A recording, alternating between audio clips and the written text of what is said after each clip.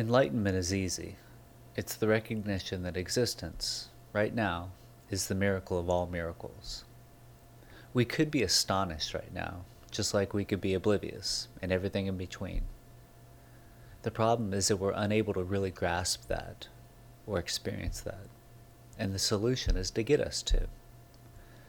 We do that by connecting to the infinite, the real infinite, the one that includes all the others, beyond our numbers and symbols.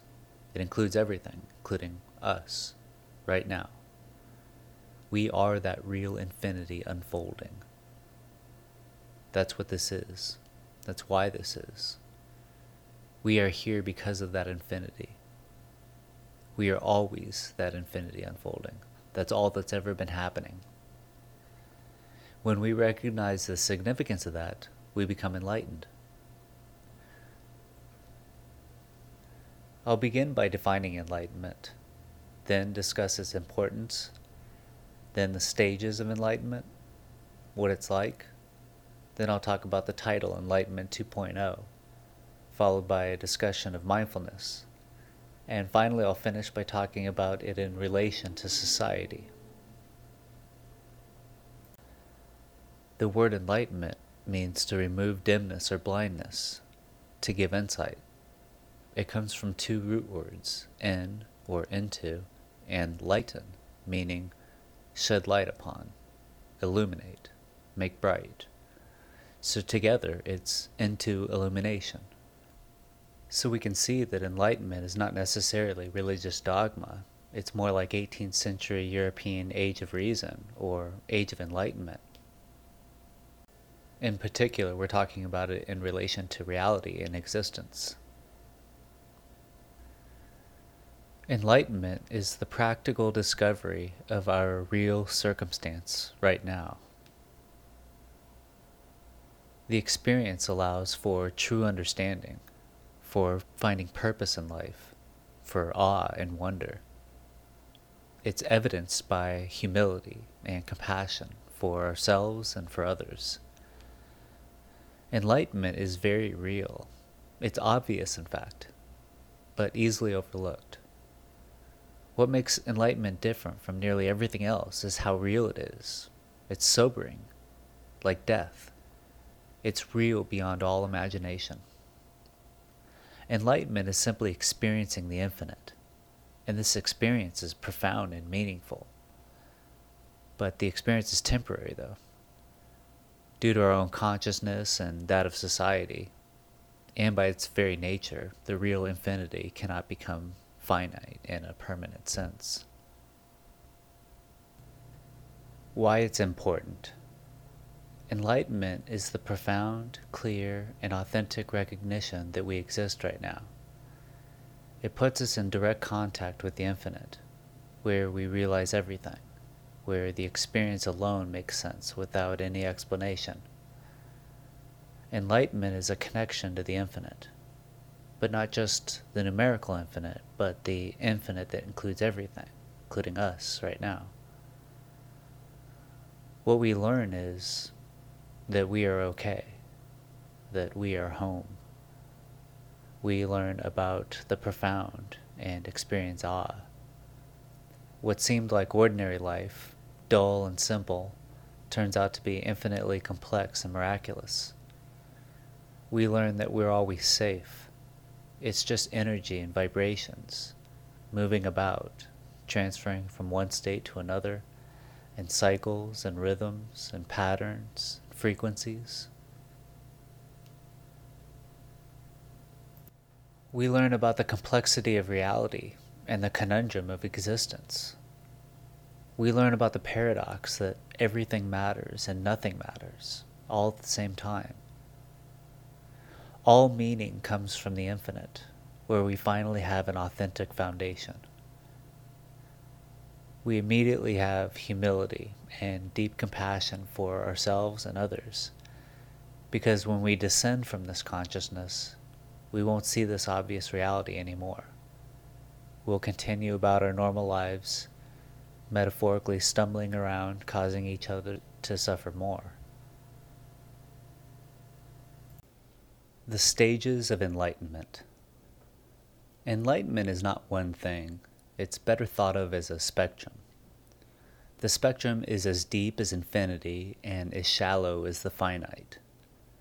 The experiences occur in stages, beginning with our first experience, followed by repeated experiences that become deeper. Almost everybody has already had enlightened experiences, if at no other point than just when we were young. It's almost inevitable. We just haven't had the appropriate intellectual apparatus to understand or interpret it. Then comes the experience and the recognition of it in the moment.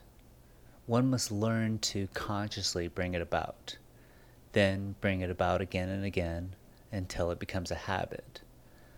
Then one is in the position to make sense of it and of ordinary life. Then comes the ability to maneuver from ordinary reality to an enlightened state with greater and greater ease. From this stage onwards, enlightenment appears as an exponential curve to us. One can seemingly leap forward by orders of magnitude with almost no effort. In fact, the realization takes on a life of its own, where all of a sudden you're happy that you're able to return to an ordinary consciousness, because otherwise it would become too much. It's too clear. It's too real. Therefore, enlightenment is always a temporary experience.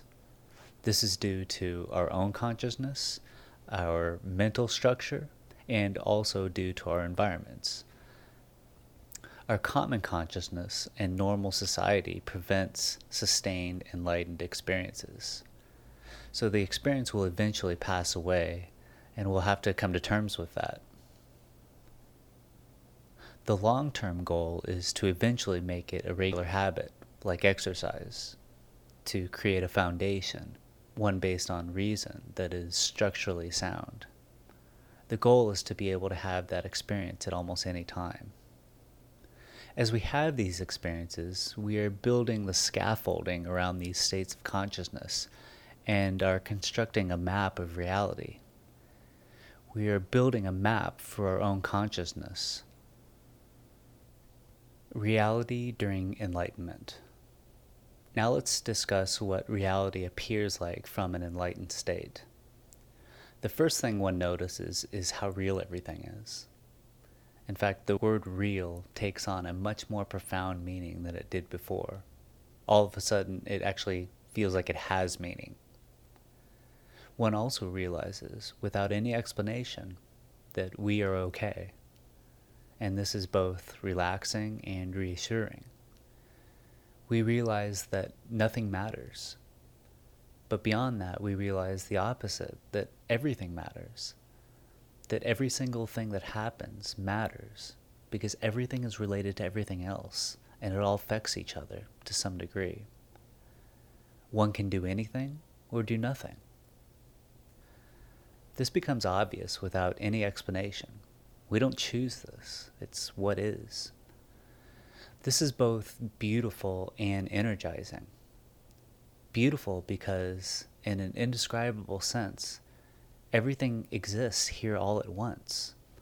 All of space, all of time, every event and every non-event, which means that nothing is truly lost. It's all preserved, including everything you've ever loved. It's energizing because while nothing matters on the grand scale, everything matters at the same time. Every single thing that happens has an effect, like a ripple in a pond that expands outward, or a butterfly flapping its wings on the other side of the world and causes a tsunami. Finally, one also feels deep compassion and humility. Strangely enough, this gives substance and meaning to life. It evokes appreciation and gratitude for our lives and the possibilities before us. Compassion is first felt for oneself, because we realize that we cause most of our own suffering, and we can't stop, and we don't want to stop. And what's more is that we're unable to make ourselves want to stop. This is our true circumstance, and it's not a trivial matter. Then we have compassion for others, because like us, everyone else cannot stop causing their own suffering as well. They are lost in the storm just like us, clinging to anything and everything, philosophy, religion, society, other people, etc., all with little hope for refuge. What's worse is that in order to relieve our own suffering, we usually hurt others in the process. This is just the state of the world that we've woken up to. Unbridled nature is not fun. We live in an animalistic world where life survives by killing. Nearly every animal that has ever lived died by being eaten by another animal. And when we're not hungry, we fight each other. We cannot stop harming ourselves, and therefore can't stop harming others. And we're locked in this vicious cycle. Finally, we have compassion for everyone, because we are collectively creating our misery and suffering. We are a part of that nature, and we have yet to be able to stop it. Humility is therefore the ultimate sign of an enlightened state. Enlightenment is our safe harbor from the storm, like mindfulness. We use them to recharge our batteries so that we can go back out into the world and help relieve the suffering of others. Now let's turn to Enlightenment 2.0. Why 2.0? For several reasons. The first is the technological reason. 2.0 refers to an all-new version, based on the previous iteration, but different by an order of magnitude. For the first time in history, humanity has the capacity to consciously chart its own evolution. For the past thousands of years, enlightenment has been obscured and cloaked in all sorts of dogma and ideology. This time, enlightenment is for everybody. It's not reserved for certain people like gurus or monks. It doesn't require religious dogma, rather just a rational signpost pointing in the right direction. 2.0 also refers to this particular period in history where a 2.0 and a 3.0 can occur, and are occurring rapidly, even exponentially. All the pieces are now aligned. Mindfulness and enlightenment are the keys that unlock modern education, science, technology, connectivity, and society. We can each develop a mind that is clear and light and ready to take on the larger challenges. Another reason for Enlightenment 2.0 is that the time has come for a global enlightenment. It's the new goal of humanity for our species. All people can become enlightened, and the world needs a global enlightenment. If we are to survive this adolescent period of civilization, it must come quickly because our world will not survive the coming hurdles of the mass extinction of animals and plants on land and in the oceans, mass deforestation, overpopulation, overconsumption of diminishing resources, major diseases, climate change, and the list goes on and on. It's time for each individual to become enlightened and to work towards the enlightenment of others. Now let's take a look at how mindfulness and enlightenment relate to each other. Now that I've discussed what enlightenment is, the value, the stages, etc., let's turn to how to have an enlightened experience. There are many ways to bring about the experience, but I will only focus on one of them, or rather the first stage. Mindfulness is the practice of looking deeply. It's a very rational approach to connecting to the infinite. At first, it's best to have guided sessions. Then, after you become thoroughly familiar with the various techniques and terrain, you can guide yourself beyond that. Please see my version of guided mindfulness, titled A Brief Tour of Reality. Here, I will only describe mindfulness. The real value comes from doing it, not thinking or talking about it. A good place to start with mindfulness is a metaphor. because it will connect the description of mindfulness to the experience. It's like the difference between a calm puddle of water and one that is disturbed by wind and rain and dirt. The wind and rain and dirt make it difficult to see through. The water is cloudy and the surface is disturbed by the ripples, which makes everything seem distorted. Compare that with a puddle where the sediment has sunk to the bottom, where the ripples have calmed, where the water is clear. One can see through it all the way to the bottom. There's no longer ambiguity. Reality seems obvious and rational, and the previous distortions are now comprehensible. Now we are at a state where we can make some real progress. In this analogy, the distorted reality of the murky pond and disturbed surface is our everyday mind and common society. It's not bad, rather just too narrow and small compared to the large context and broader reality. The clear and see-through water afterwards is the broader reality, where we see our connection to the infinite at that moment. Our everyday consciousness, which seems ordinary, simple, and boring, suddenly becomes far more complex. It becomes clear that our consciousness is constantly changing, along with our moods, and we don't even recognize these shifts. For example, we have different consciousness when we're asleep and awake at 7 a.m. versus 3 p.m., when we're calm versus when we're rushed, when we're happy versus when we're angry, when we're alone versus with others, when we're with strangers versus longtime friends. The foods we eat change our consciousness, just like caffeine and alcohol or entheogens. And this happens on a mass scale where society is the sum total of this, and that's rarely noticed. Mindfulness is calming down the erratic mind and focusing our consciousness on the more accurate and authentic reality for short periods of time. A successful mindfulness session makes the broader reality perfectly clear.